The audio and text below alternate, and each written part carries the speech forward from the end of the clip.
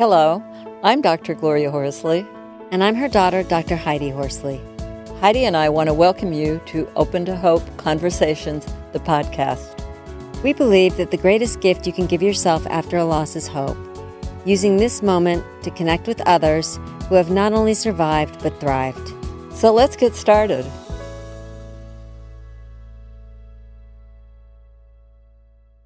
Welcome to the Open to Hope Show. I'm your host, Dr. Gloria Horsley, with my daughter and co-host, Dr. Heidi Horsley. Well, Heidi, today we're going to talk about healing your shattered soul. We've got so many people out there who've had losses, and they're wondering they're feeling that shattered soul, and they're wondering how that they can deal with it. And we've got such a courageous guest on today who is going to give you some great tips and advice and help on how you can get through if you feel like you're not going to be able to make it. So Heidi, you want to introduce our guest today? Sure, I'd love to. Our guest today is Mindy Corporon. Mindy is the founder of Faith Always Wins Foundation. She has a podcast called Real Grief, Real Healing. And she is the author of the book Healing a Shattered Soul, which is a book about her search for inspiration and hope after domestic terrorism took the lives of her father and her son. Welcome to the show, Mindy. Thank you. Yeah. Thank you, Dr. Gloria and Dr. Heidi. So nice to be on your show.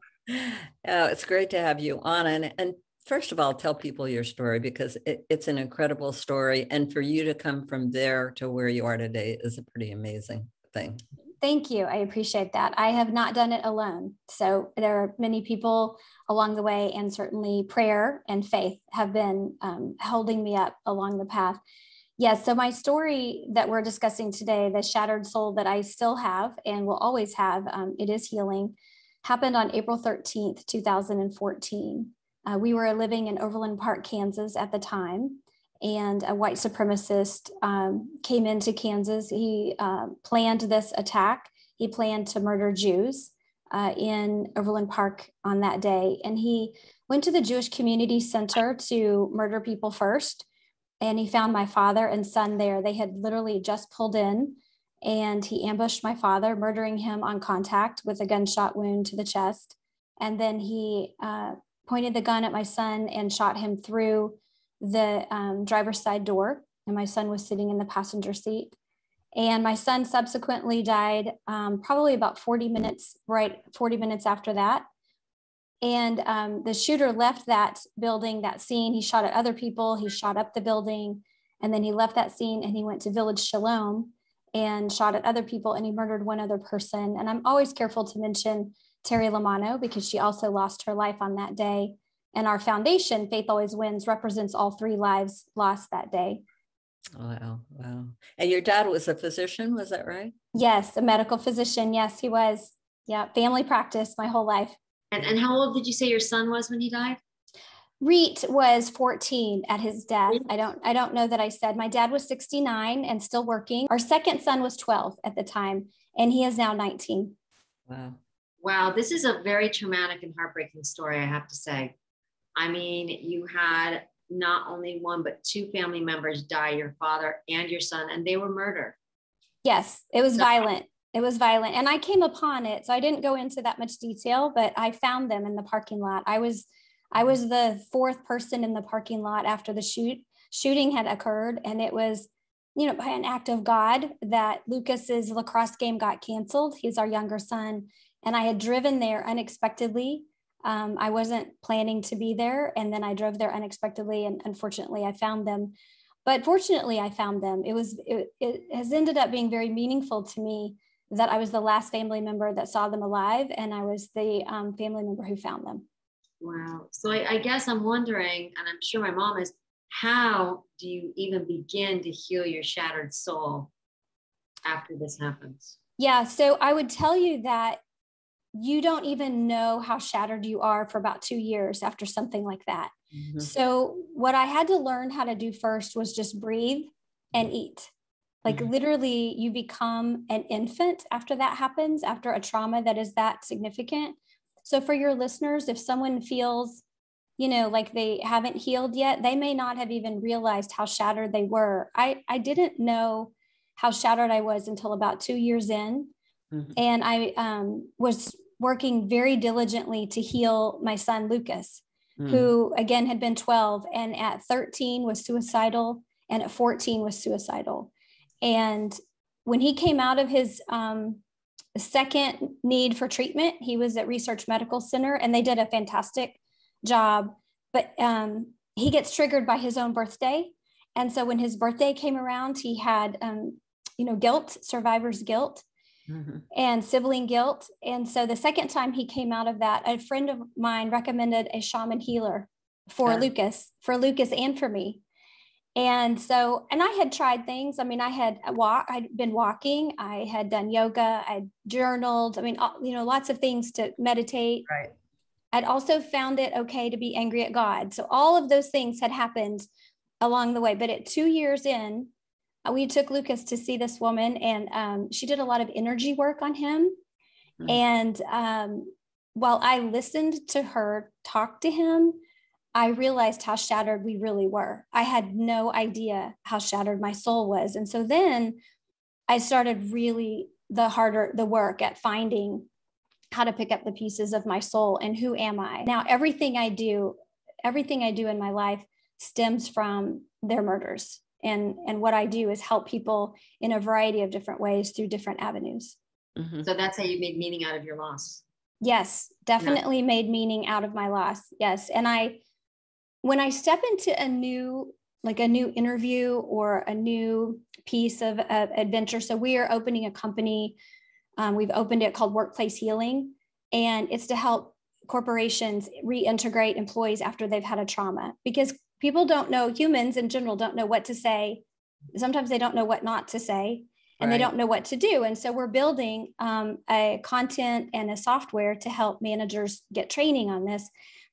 And it's very fulfilling and I am enjoying it, but I also every so often really catch myself very emotional about it, because I would not be doing this if they had not been murdered. Right. I just wouldn't. How many years has it been for our audience? It's been 7 years. They were murdered April 13th of 2014. 7 years. I don't know. I think a lot of people don't realize that 7 years is not that long after you've had the kind of trauma you've had and the kind of loss. And we work a lot with bereaved parents, and I am a bereaved parent, and 7 years is not a long time. It is not. And he's also missing, and we are missing milestones in his life. I mean, we missed high school graduation. We missed homecomings. We missed proms. We missed going to college. All his friends are now graduating. Some of them graduated in May of 2020. They were college COVID graduates. He would be in graduate school right now. I know that. So, and then a couple of his friends are getting married. So we are missing every single milestone that we take for granted, because he was murdered at 14. I mean, he drove a car, but never by himself because he wasn't fully licensed. We joke about the fact that my dad let him drive on a highway in 2013. They went turkey hunting in Oklahoma in November of 13. And my dad got there and then told me that he was letting Reet practice drive on the highway. But that's the only time, you don't realize that he got to drive on the highway. He got to go turkey hunting. I imagine those little things now bring you great comfort. They do. Well, you can tell I'm smiling about them. Yeah. Humor. I was thinking humor is so great. And then Heidi has that sibling loss piece. I'm sure she's thinking when you're talking about this, about what your other son is dealing with, right, Heidi? Well, I was thinking that the younger one is now older than his older brother, and has for some time. Yes. So he was suicidal at 13. The murders happened when he was 12. And he went a full year until March, till his birthday, before he presented as suicidal. And he had care then. And then the next year, same thing. So when he turned 15, we were more prepared for him to hit that speed bump. And he was as well. And then he graduated high school, and his freshman year in college, he called me 2 weeks before his birthday. And he said, "I'm not feeling right." And I said, what day is today? And he's like, "Oh, it's almost my birthday." And I said, "What happens around your birthday?" And so we had some conversation about that. And I said, it's okay to not feel right. It's okay to process it differently. let your friends know what's going on right now. And so he did, and he's more aware of it. But yes, he's needed significant care, and he's one of the most mature 19-year-olds and very self-aware of all that, because of all the counseling and conversations that we've had about death. Did he do any peer support? Yes, he received peer support, but that was structured at Research Medical Center. He was in a peer group. I do have a podcast where I interviewed him. So if your listeners have a student, a high school or a child that they are concerned about, one of my podcasts in December of 2020 was with Lucas, and he talked very openly about his life changes. What are some of the other things that helped your shattered soul? I know that you said energy work was helpful. Energy work was very helpful. And I want to tell you, I didn't know about energy work until then. I had not had any reason to know about it. I don't know that it had ever been introduced to me prior to that. And now Cookie Harvey is one of my best friends and caregivers. And let's see. So energy work, I learned very quickly to say yes to help. I just learned very quickly when someone said, I'd like to bring you food, I said, yes, please. And I just said yes. And because I'm an A-type personality, I had opened a company, I'd run a company, I'd had employees, but I was an infant. I mean, trauma turns you into an infant, and there is no reason to not accept help at that time. My mother called it what, beginner's mind? Beginner's mind. We all start from where we are. My husband died this year, and I've been in the grief and loss business for many, many years, and I had to start with beginner's mind again. Yes. And so the other thing I did a lot of, ladies, is I journaled, and that is how I ended up writing Healing a Shattered Soul, because I did journal. I didn't consider myself a writer, and I hadn't necessarily journaled before that. I mean, I wrote for clients and wrote letters and such, but I journaled every feeling, every emotion. I journaled messages that I got from them.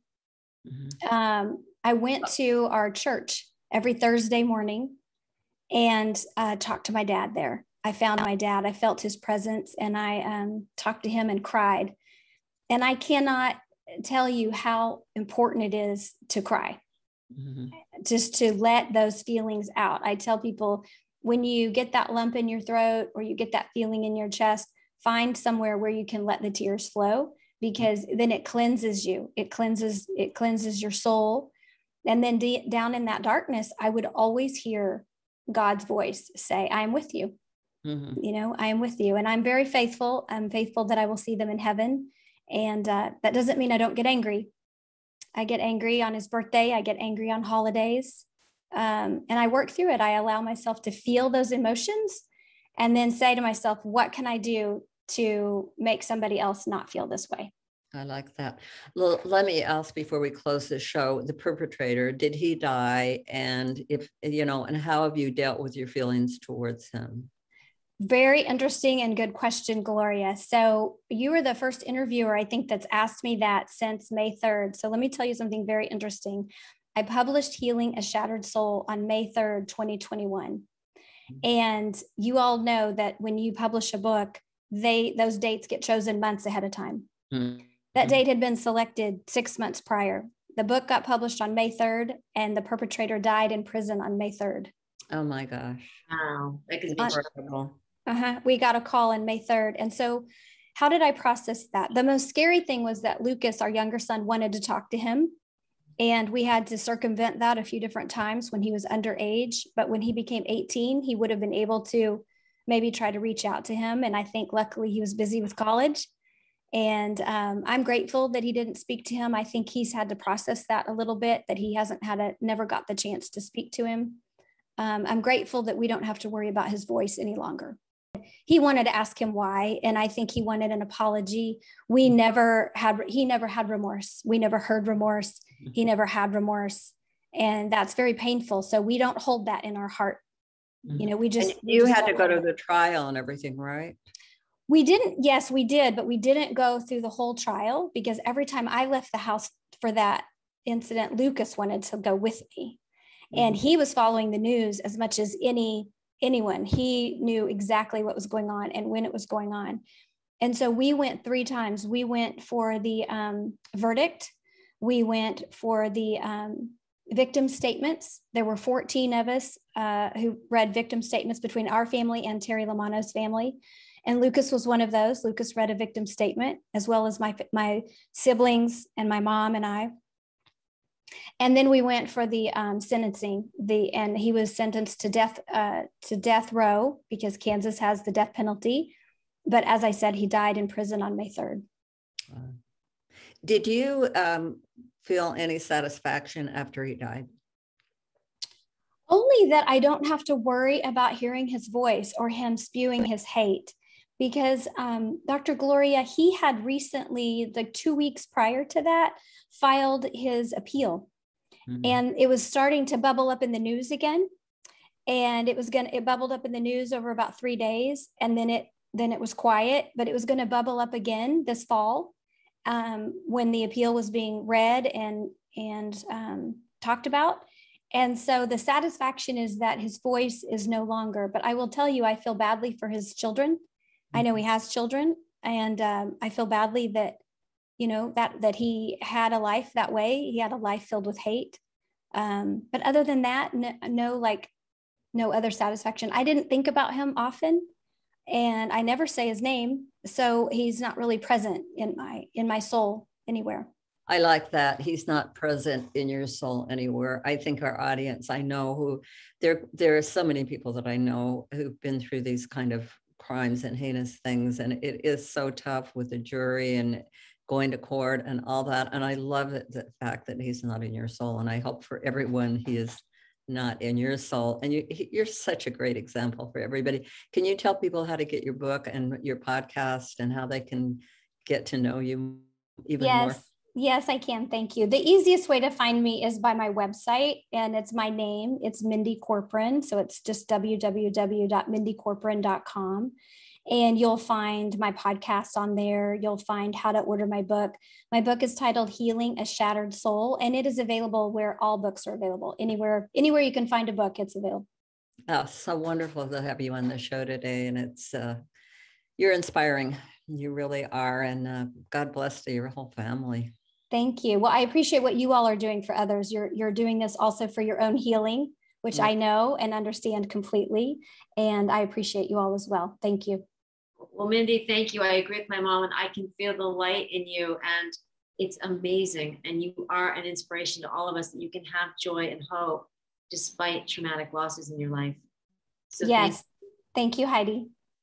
And thanks everybody for joining us on the show today. And Heidi and I hope that you'll visit us at opentohope.com. And Heidi and I always want to remind you that if you've lost hope, please lean on ours until you find your own, and God bless. I'm Dr. Heidi Horsley. You have been listening to Open to Hope, the podcast. You can follow Open to Hope on Facebook, Instagram, and Twitter. To learn more, visit us at opentohope.com and go to Apple Podcasts to subscribe. I'm Dr. Gloria Horsley. Join us again next week for another Open to Hope conversation, where we invite you to lean on our hope until you find your own.